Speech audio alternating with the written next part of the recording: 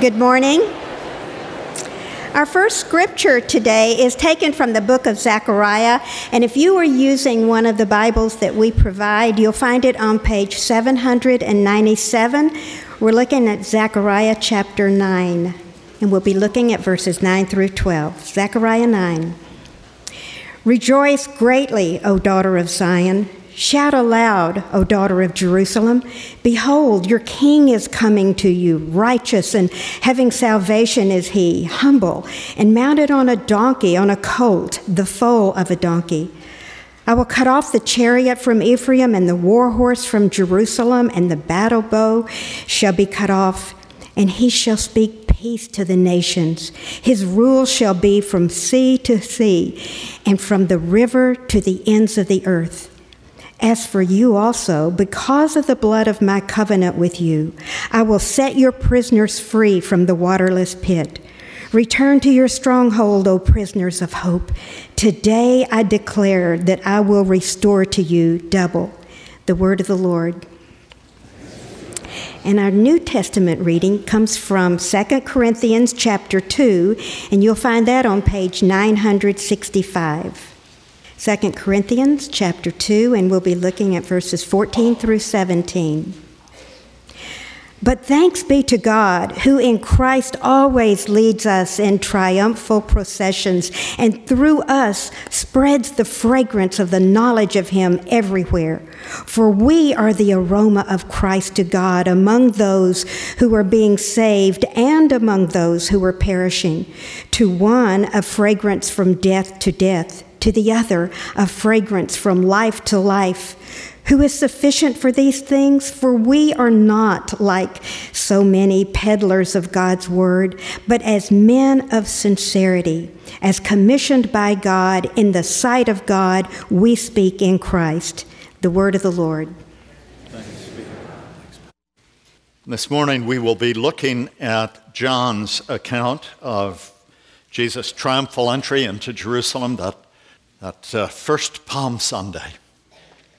It's John chapter 12, beginning with verse 12, and again in our Bibles, this is found on page 899. The next day, the large crowd that had come to the feast, that's the feast of Passover, heard that Jesus was coming to Jerusalem. So they took branches of palm trees and went out to meet him, crying out, "Hosanna! Blessed is he who comes in the name of the Lord, even the King of Israel." And Jesus found a young donkey and sat on it, just as it is written, "Fear not, daughter of Zion. Behold, your king is coming, sitting on a donkey's colt." His disciples did not understand these things at first, but when Jesus was glorified, then they remembered that these things had been written about him and had been done to him. The crowd that had been with him when he called Lazarus out of the tomb and raised him from the dead continued to bear witness. The reason why the crowd went to meet him was that they'd heard he'd done this sign. So the Pharisees said to one another, "You see that you are gaining nothing. Look, the world has gone after him." Now among those who went up to Jerusalem at the feast were some Greeks. So these came to Philip, who was from Bethsaida in Galilee, and asked him, "Sir, we wish to see Jesus." Philip went and told Andrew, and Andrew and Philip went and told Jesus. And Jesus answered them, "The hour has come for the Son of Man to be glorified. Truly, truly, I say to you, unless a grain of wheat falls into the earth and dies, it remains alone. But if it dies, it bears much fruit. Whoever loves his life loses it, and whoever hates his life in this world will keep it for eternal life. If anyone serves me, he must follow me, and where I am, there will my servant be also. If anyone serves me, the Father will honor him. Now is my soul troubled, and what shall I say? Father, save me from this hour? But for this purpose I've come to this hour. Father, glorify your name." The gospel of Christ. We celebrate this day as Christians all around the world because on this particular day, Jesus rode into Jerusalem on the Passover season in order to fulfill the meaning of Passover. Indeed, he rode into Jerusalem in order to fulfill the very meaning of Israel as a people, as well as the meaning of its sacrificial system. Having been the perfect Israelite, having fulfilled the law of loving God perfectly and loving others perfectly, he now completes this act of love as he rides into the city. John distinguishes 4 particular groups that greeted him. And I want to ask you this morning simply to walk around this text with me and stand for a moment with each one of these 4 groups, seeking to see this scene from their perspective. You may well find yourself this morning in one of those groups. And then we step back and look at Jesus' perspective as he speaks and responds to what he sees happening around him. And finally, we will simply ask what perspective we should take on all of this. First, we see the crowd, this vast crowd that had gone up to Jerusalem to celebrate Passover, but then that all began to gather together at one of the entrances because they'd heard that this miracle worker, this mighty teacher, this person that was in the news a lot because the authorities seemed to be trying to stop him from going forward. This one was on his way into the city, and they wanted to see him. And when they heard that he had actually raised a man from the dead, this story of Lazarus, they gathered palms. Could this be he? Could this be the one that was prophesied? Could this be the Messiah? And they greet him with shouts of praise, but really with cries of save us. Because again, it's easy to forget that. It seems that by the first century, that word Hosanna that's taken from Psalm 118 had become an ascription of praise and celebration. Hosanna, Hosanna in the highest. Blessed is he who comes in the name of the Lord. But Hosanna literally means save us, Lord, save us. He'd ridden into Jerusalem to save them. But the salvation that the crowds were seeking was not the salvation they needed, nor the salvation that he had come to bring. And so the perspective of the crowd was one of tremendous expectation. All of the misunderstandings that surrounded the Old Testament prophecies were filling their hearts, and they thought if he's the Messiah, he will throw off Rome. He will get rid of the taxes that Rome has imposed on us. He's going to restore Israel to its former greatness and take the throne of Father David and once again make us great among the nations of the world. They were longing for a leader, as every age longs for a leader.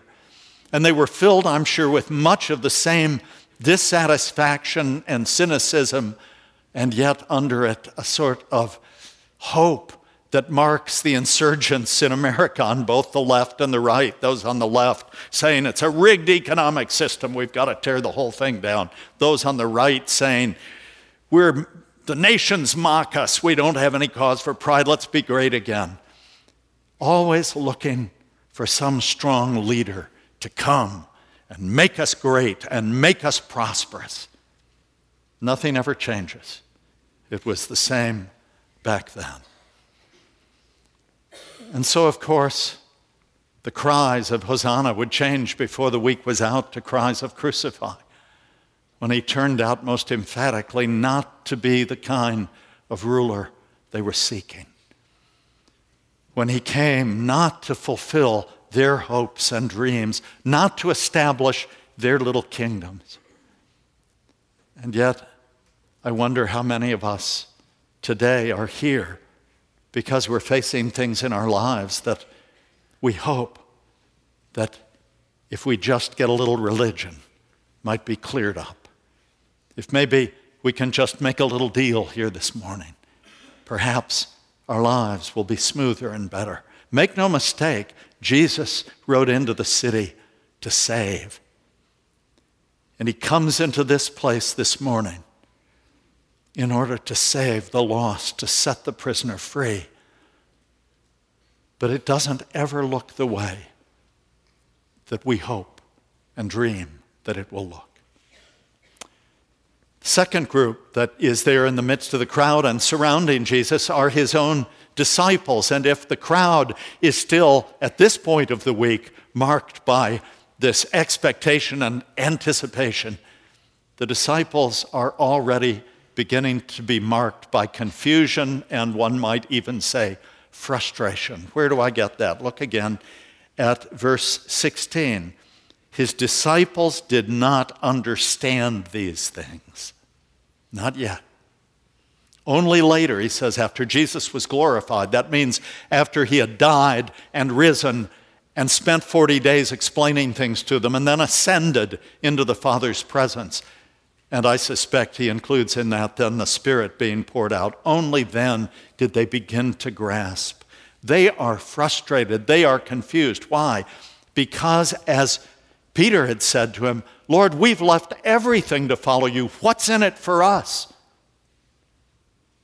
I told you years ago, I was so enjoying when my kids were small listening to that lovely Stephen Curtis Chapman song, we will abandon it all for the sake of the call. No other reason at all but the sake of the call. Simply devoted to live and to die for the sake of the call. He describes the disciples as having left everything simply for the sake of the call. And then as I was listening, I thought, it's a beautiful song, but it isn't true. They didn't leave just for the sake of the call. Peter said, go check it out in Matthew chapter 20, Lord, we've left everything to follow you. What's in it for us? And Jesus said, in the age to come, much, but now, persecution. And my favorite scene, James and John, I have a brother, James, that I can see. Well, no, I can't see us getting our mother to do it. She never would do things like this for us. But James and John got their mother to go to Jesus and ask for his seats of honor. Jesus, all the way from Caesarea Philippi, when he set his face toward Jerusalem, has been telling them, I'm going to Jerusalem to be delivered over to my enemies and put to death. And while he's saying that, they're nodding and then going back and arguing over which of them will be greatest when they get there. They are refusing to listen to what he says. Why? Because like the crowd, they have their picture of what salvation is to look like. And it obviously, in their estimation, involves them in some pretty significant places of honor. And that's what they're obsessed about. Do I get a seat close? Who's going to get Chancellor of the Exchequer? Who's going to be, domestic affairs? Who's going to deal with Rome? They're divvying up governmental positions. They're like people in a presidential political campaign around a candidate, planning already what's going to happen when he gets there. What does he do? He gets a colt of a donkey, the most humble thing you can do. Now, it had been prophesied that the Messiah would come on that, but they'd forgotten it. It's in response to that they're confused, and John, who was one of them, looks back and says, we forgot that text. We'd forgotten that part of the Bible, anything that had to do with humility. I remember Gordon Fee, when I was a student at Gordon Conwell. Gordon Fee was one of our New Testament professors, and he used to say to us sometimes, what I'd like you to do tonight is go back and read very carefully all those verses in your Bible that you did not underline. Because that's God's word too. The disciples had their key little verses about, the glory that would come to those but they'd missed all the rest. Only later would they discover. So the crowds are still filled with expectation, but they'll be disillusioned before the week is out. The disciples are already beginning to be profoundly disillusioned. And how many, truth be told, come to the Lord in times of great difficulty, as we ought, but what are we seeking? When we come in times of difficulty, is it because we're saying, I can't do it anymore, my way is a mess, I want your way? Then, praise God, that's right. But isn't it often because we say, I'm not achieving my goals, I need help. My marriage isn't what I want it to be. Would you please come fix my marriage? My kids aren't behaving. What do I need to do? I'll go to church, I'll give to mission. Just get my kids on board. Now, those are good things, to want a good marriage, to want your kids. But that's not why we come to the Lord if we come rightly. I confess, as I pray for my children daily and my grandchildren, I always reflexively have all these great ideas that I think, Lord, I start listing, okay, this is what you need to do with this one. This is what you need to do with that one. And somewhere along the way, if I'm at all spiritually tuned in, I have to stop and say, whatever it takes. Whatever it takes. You love them more than I do. Whatever it takes to bring them to your heart. I've got all these plans, but my plans might take them the shortest route to hell. You just bring them home to your heart. Fill their lungs with your breath so they might sing your praises forever. The disciples will get there, but they're not there yet. So the crowds are still filled with expectation, but the disciples with frustration and confusion. There's another group there, the religious leaders. The Pharisees, as I said last week, when you read Pharisee, think Presbyterian pastor. That's pretty much it. They're the ones who really believe the Bible and love to teach the Bible and make sure everybody else understands the Bible the way that they do, and who at the very heart of it don't get what it's about. And they are perpetually offended at Jesus because Jesus prefers spending his time with the broken people whom they don't consider worth the time, whom they consider to be the kind of people who pollute you if you're with them. And they can't understand why he's not all the time at their Bible studies and prayer meetings and spending time at their dinners. But he's not. He's always out there. He's not here at Cedar Springs. He's over there at the ale house, for Pete's sake. What's he doing over there? And who are those people? That's the problem. That's Jesus. And so they are filled with consternation. And they say, what's the use? The whole world's going after him. Look at this. When I read this week, I had to start laughing because I had just heard some establishment Republicans talking about their frustration at trying to stop Donald Trump. That's how the Pharisees felt. Don't draw the wrong comparison there. In fact, well, if I speak my whole mind here, I'll be fired. But no, no comparison between Jesus and Trump. Excuse me, that's just too horrible to even conceive. The reality is, though, this is how frustrated they were.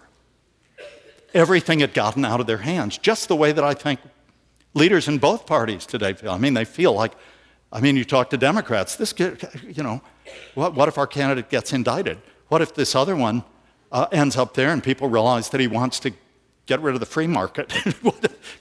What over here? The people in charge on left and right are feeling like the Pharisees were feeling. We were in charge of this show a little bit ago. What happened? The whole world's gone after these others. And that's where they were. And tragically, the church is hurt the worst, not by people out there, not by the so-called new atheists. There's nothing new about the new atheism. It's hurt worst by people within who are there for their own power, their own reasons, wanting to control Jesus, wanting to make him dance to their tune. May God have mercy on those of us who've made a good living off of the gospel. I confess I always wince when I read Paul's words where he said, I had a right to be paid for preaching, but I decided no, I would support myself with my hands so that no one could accuse me of being in this for the wrong reason. And the church is filled with people in it for the wrong reason. And universities, religious studies department, are filled with people who lost their faith and had to do something with their education. So we'll teach the study of religion. And the corrosive, awful effect of people who profess to be in the house, but who are just destroying the foundations. It's always been there. And here it surrounded Jesus in the religious leaders who saw their prerogatives, their way of being honored and prospering. They saw all that tumbling down if this one should be accepted.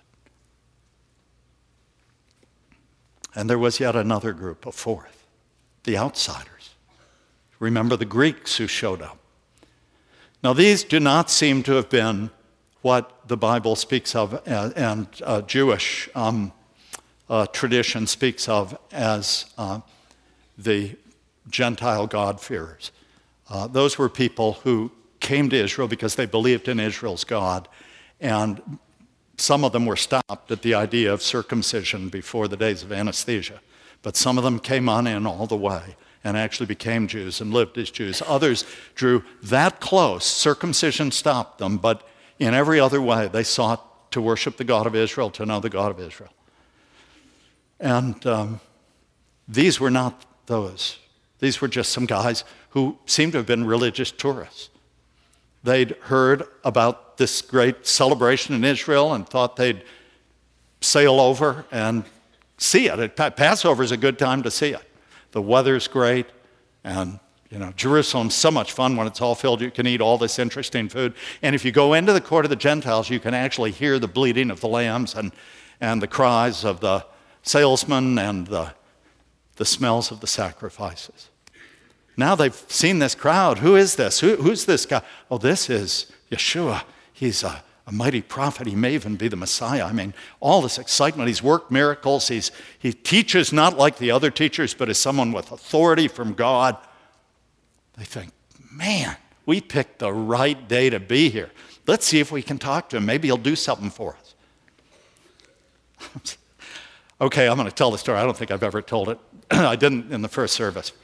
Privileged. Whatever your politics, I've got to tell you, I always had a warm place in my heart for old George Bush I, and especially after this story. True story, I knew the woman. Woman that I got to know worked for him for years in Texas, in politics. And one day she was in D.C. and was told, hey, the president's flying in, we've got to go down and meet him. So she went over. And he saw her in the crowd, motioned her to come over, and he and Barbara were getting off. They were going to be taken back in the limo. And so she thought it was something about, he was running again at that time against Bill Clinton, and she thought it was something about running. So she ran over and got in. Yes, Mr. President. He said, I wanted to ask you something. So off they go. You can just see him doing that. No guile. He said, I shouldn't say no guile. He used to run the CIA.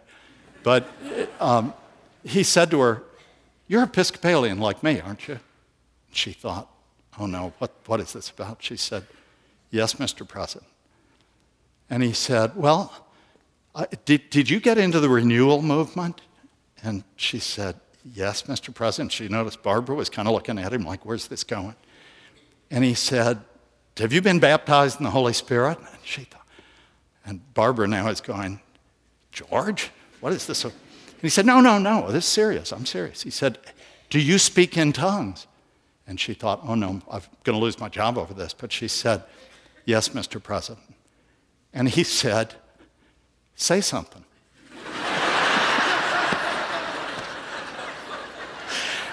She said, Barbara went, George, how dare you? That's a personal thing. And he said, well, I've heard about it all my life. I just wanted to hear it once. I think that's what these guys were like. They just wanted to meet Jesus and hear it once. They wanted to see something, say something, do something. We hear you do miracles. Do a little something for us.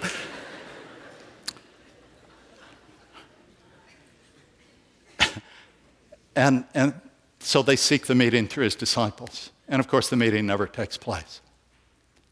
And the reason is that in spite of all of the people that will kind of show up on Easter Sunday, almost every church in America has to add a service or two because so many people come.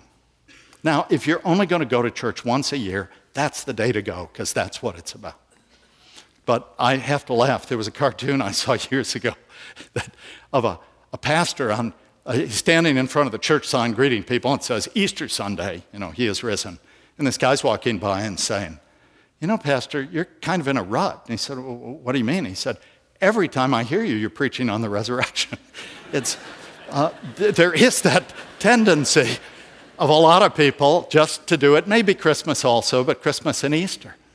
Like these Greeks who really just want a little bit of something, another experience. They like the music, they like it's a rite of spring.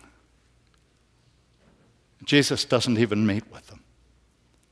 When his disciples, Philip and Andrew, go to speak to him, say they're these fellows who've said, Sir, we would see Jesus. He responded, the hour has come. Up until now, every time he's pressed to perform for somebody or do something, he said, it's not yet the hour. My time has not yet come. But now Jesus says, the hour has come for the Son of Man to be glorified. And then he says, because nobody else understood it. Not the crowds who were filled with expectation, not the disciples filled with frustration, not the religious leaders filled with consternation, not these spiritual surfers who were there out of, fascination. He says, unless a grain of wheat falls in the ground and dies, it remains alone. But if it dies, it bears much fruit. And then he begins to teach them. He says, if you would have life, you must die. If you try to hold on to your life, you'll lose it. This wasn't the only time Jesus said this to them. Those of you who are in college, of course you love your life. It's all you've got. Who doesn't love his or her own life? But Jesus says there's a way to love it that will end up destroying it. The one who loves his life, the one who loves her life in the sense that this is my moment to grab. The beer ads really say it best. To grab all the gusto. I only go around.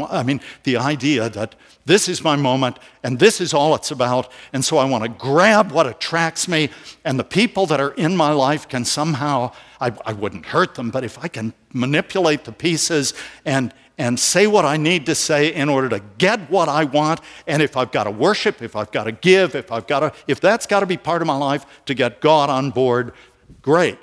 But I've got to have my life mean something when I look back on it. And in order for it to mean something, these are the things that have to happen. That is to love one's life unto death. It's to squeeze the life out of it. And Jesus says, there's a cross for me, there's a cross for you. I have to die to make you right with the Father.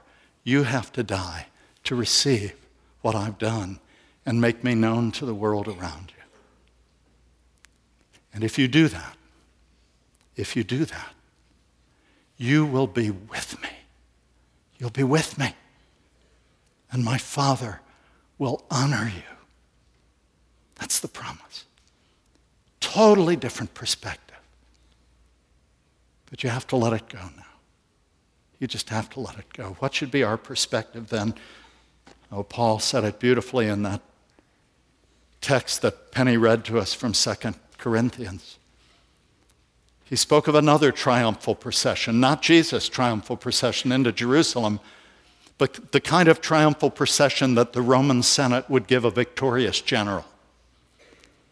They'd let him ride into Rome behind 4 beautiful white stallions, surrounded by the trophies of his battles, and in the rear, slaves being drawn to their death. And behind him stood a slave with a gold Etruscan crown that he held over his head as he whispered in the conqueror's ear, "Respice poste, hominem memento te." Look behind you. Remember, you are but a man. Paul did not place himself up there in the chariot. He placed himself in those being led into the arena to their death. And he said, we are the aroma of, for some, the aroma of life, for others, the aroma of death. For those who are being saved, our sacrifice is the fragrance of life itself. What should be our perspective? That we follow Jesus to his death so that we might follow him into his victory and into life. Is that life worth it for you this morning? You see, that's the whole show. That's what it means to believe in Jesus. It's not a little prayer that someone leads us in so that we've got all that taken care of.